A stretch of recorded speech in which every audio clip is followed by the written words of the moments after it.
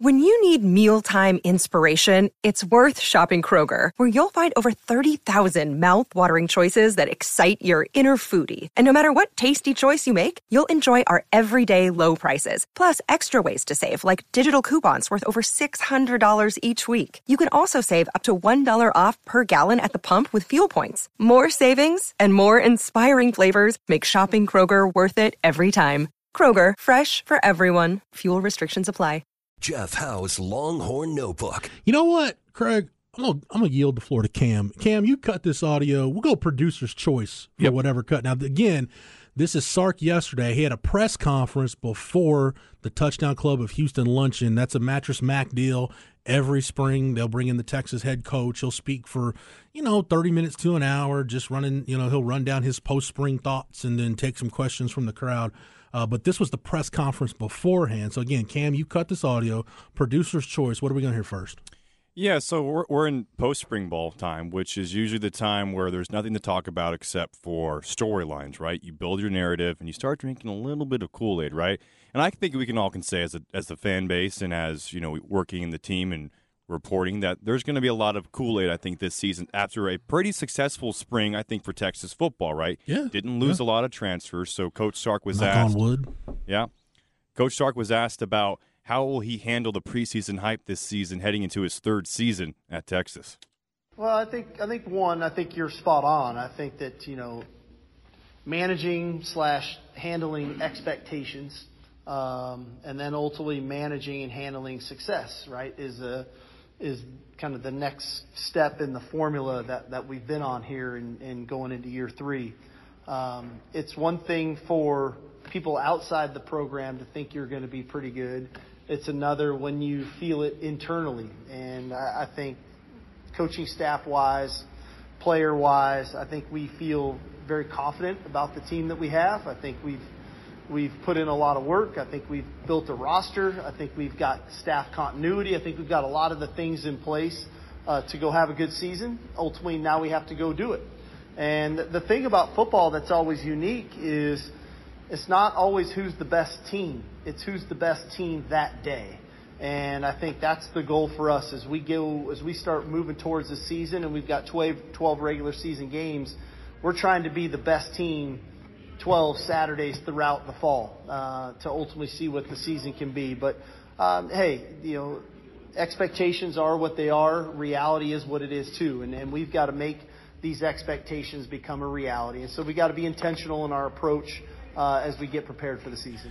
It's interesting when we talk about expectations with Texas because, Texas is going to be ranked somewhere in the preseason AP top 25, and people are like, oh, everybody's buying into Texas and you're buying into the hype. But if you look at it, Craig, when you look at like preseason AP polls, it's not like Texas has been ranked in the top 5 in the preseason every year and then just tanks. I would expect them to be ranked kind of in that 9 to 12 range in the preseason, somewhere like that. When you look at even though, they're going to lose Bijan and Roschon and there's pieces to replace, with the growth potential on offense and as much as you bring back on defense, and if you consider Texas the preseason favorite in the Big 12, that's interesting to see I want to see what my media colleagues are going to think about the Big 12 because TCU, obviously they weren't the league champion, but they went through the regular season in the league undefeated. They're losing a lot. K-State's got to adjust to life without Deuce Robinson, and they lose Felix Anudike-Uzomah, so they've maybe got to reload in some spots. So I think maybe TCU definitely takes a step back. Maybe K-State takes a step back. I think everybody's thinking Texas and Oklahoma will take steps forward. So I don't really know what that Big 12 pecking order looks like, but if the folks who vote in such polls or put such polls together believe Texas is the preseason favorite in the Big 12, then they'd be in that 9 to 12 range, I think, in a preseason poll. Yeah, it's and I know it's a popular theme. Folks will say, there it is, Texas being overrated at the start of the year, and they fall back. But I get what you're saying, and I agree about the fact they're not rated as highly as a lot of people think they are going into the deal. I think the problem – and I've talked about this a little bit in the past. I think the problem is, and I've said maybe sometimes it's with the fan base that doesn't know how to handle it, but I think it's the national media too. Like, go back to 2016. I think whenever Texas shows legitimate signs of life, I don't think the national media or people that vote on such polls, I don't think they know how to handle it. Right. Because Texas comes out that season opener and beats Notre Dame, a Notre Dame team that at the end of the day we found out wasn't very good, and neither was Texas that year. And they go from, I think, maybe receiving votes in the AP poll to they're a top 10 team 8 days later. Right.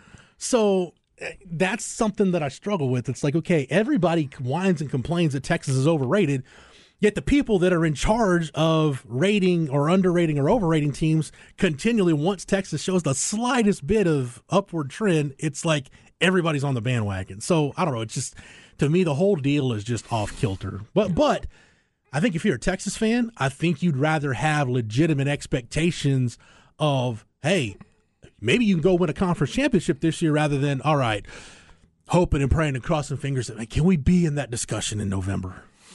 I think you'd much rather have legitimate big-time expectations. That's the way it should be around here. Yeah, no, I compete for a championship every year. Cam, what do we got next?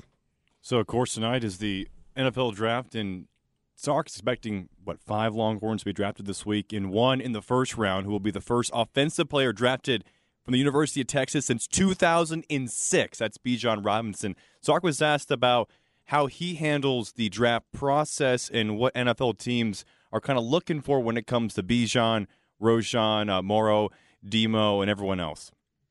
Well, I think one thing from an NFL perspective, they have all of the resources and they can watch all of the tape. They do all of the interviews, right, at the combine or when they come to your school. They have all the metrics on 40 times and broad jump and all those things that they have all of that. I think what they're digging into from us is who is he on a daily basis, right? What is he like when adversity strikes?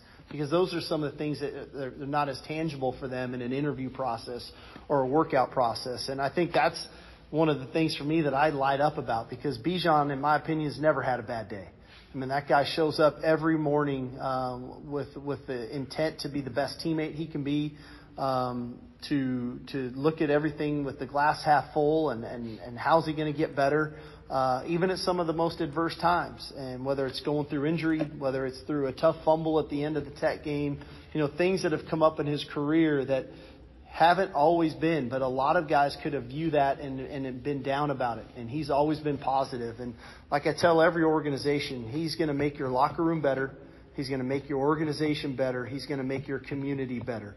Not to mention all the football stuff that goes along with it. So somebody's going to get a special player. We don't know when. We don't know who. That's one of the beauties of the draft, and that's why we all tune in to watch it. It's not a lot different than what Sark and other college coaches will do in recruiting, right? And you don't see this as much because college coaches are more restricted now. It should be the other way, but they're more restricted now, the time they can spend on the road. But when you get on the road, the high school coach and maybe the position coach and people in the athletic program, they'll talk up a kid if you're recruiting them. But if I'm a coach, I want to go meet with the student trainers, and I want to go meet with the janitorial staff that cleans the locker room and the cafeteria workers or the SRO, people that this kid would not have a reason to be nice to. I want to find out from them what kind of kid he is. And if they're like, oh, yeah, salt of the earth kid, great kid, never a problem, good dude, then at that point, that's kind of what Sark's talking about with that background research. And the NFL teams are going to go to them, and they want to be, how is this kid with his tutors? How is he, walking around on campus? Is he a kid that likes to party a lot? Whatever. Those are questions that are going to be asked. I've always, I'm always fascinated to ask guys about the combine process and the interview process. Like in the one that I go back to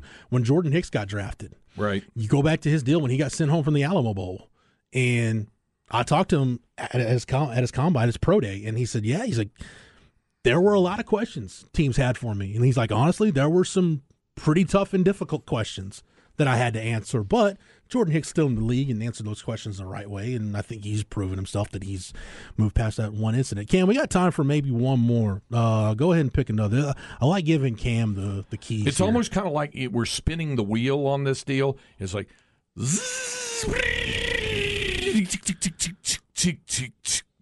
and we're landing on. Well, you want me guys to give you 2 options, or you want me to just go ahead and pick one? You pick one. It's producer's choice. It's your show, Cam. I'm right honored. Now. So he was asked yesterday about where he thought the quarterbacks were after spring ball, and what were the summer goals for both Malik Murphy, Quinn Ewers, and Arch Manning, all 3. Yeah, I think they were all at varying stages, which a lot of you guys know who are around us that cover us. They're all in varying stages, and they all had different things that they were focusing on. Obviously, Quinn had a lot of more experience than the other two guys, having played, and how far could he take this from a comfort level standpoint? Could he really dig into the nuances of the scheme? Could he really step up and become the leader that we're looking for at that position? And I think Quinn did that. He had a great winter conditioning. I think he really kind of put himself in position for a good spring. I thought he played really well in the spring. Not 15 perfect days, but I think there was a lot of room for improvement there, and then he did improve in those things, and I thought those things showed up. We got a snapshot of a couple of those things in the spring game. I thought the deep ball between he and Xavier was a great sign for everybody, and so I think that was really good. For Malik, it was just getting him playing. This guy had been fighting injuries throughout his first year here. And so to him to find some consistency kind of those last 3 weeks of spring ball and ultimately go out and play, I think was good for him. And then Arch just getting 2 feet on the ground in Austin, Texas, right? Getting acclimated to being in college. Here's college offense. Here's the speed of the game. How do you get acclimated to it? I thought all the guys did a really good job. Now in summer, who can now build on the things from what they did in spring ball? Here's poignant things to attack, to get better at. But ultimately, summer to me is about building your team and about building your culture. And the quarterbacks play a huge part in that because they're the guys that kind of connect the offense and the defense. They're the guys that go out for the player-led throwing sessions. They're the guys that go do that thing. And so you have to have that sense of leadership, but you also have to have a sense of camaraderie in the room. And I think something when you hear Quinn talk or you hear Malik talk, they talk about how strong the quarterback room is. I think those guys are all pulling for one another. That lends itself to, I don't have one throwing session at 2 o'clock, another one at 8 a.m., another one on Saturday. I think our guys are going to be collectively together. That's going to bring our team together, and we're going to be more of a tight-knit football team. I like the makeup of that room, guys. I mean, Malik Murphy, now that he's healthy, I think people are getting to see the kind of competitor he is. We know the strides Quinn has made, and I think Arch's pedigree and how he's prepared for just the day-to-day work, I think, speaks for itself. And again, in the transfer portal era, this is about as good of a situation in the quarterback room as you can hope to have. You've got a veteran, you've got a young guy who's been in the program for a year that's probably going to be your backup, and then you've got a guy enrolling this spring that, as I say, Lord willing, the creek don't rise, he can just redshirt, kind of hang back and get a view of it, and then maybe next spring he's ready to go compete for something. Okay, so when you say you like the makeup of that room, you're talking about the room at the press conference there where somebody's phone was going off? Yeah, Cam was asking if that was your phone. You weren't in Houston. I wasn't even there, yeah. And so can't be having that happen. Could have been your colleague Chip Brown? Would it have been no, his phone Chip knows going? better. Yeah. As a matter of fact, I showed Chip because his phone, when we first started working together, his phone went off. I'm like, dude, you just put your phone in airplane mode and it'll record. He's like, oh, really? I'm like, yeah, why haven't y'all figured that out yet? I think it was Sark actually knocked someone's phone or tape recorder off the deal. Yeah. And it went off there. You know who told me about airplane mode? Shaka. Did he really? We're in Stillwater, and I'm getting ready to record. It wasn't a pregame interview. It was just an interview night before a game. We were doing practice, and thing was going off. And I'm sorry. And he goes, you can put that thing in airplane mode. It won't happen. I was like, what? Yeah, just put it in air. And it didn't. Boom. Yeah. I learned you needed to do something because, again, he's probably not listening right now. We don't know that he's not. Mac Brown, if your phone went off during a press conference, Mac had a habit of every now and then answering your phone. Yeah, I remember that. Yeah, absolutely, sure did. So don't need to get embarrassed on TV, especially with LHN. The stuff is broadcast now. I don't need to be getting embarrassed. Yeah, but Cam, that was a great job cutting that audio. Sounded good, and we'll hear more from Sark throughout the show today.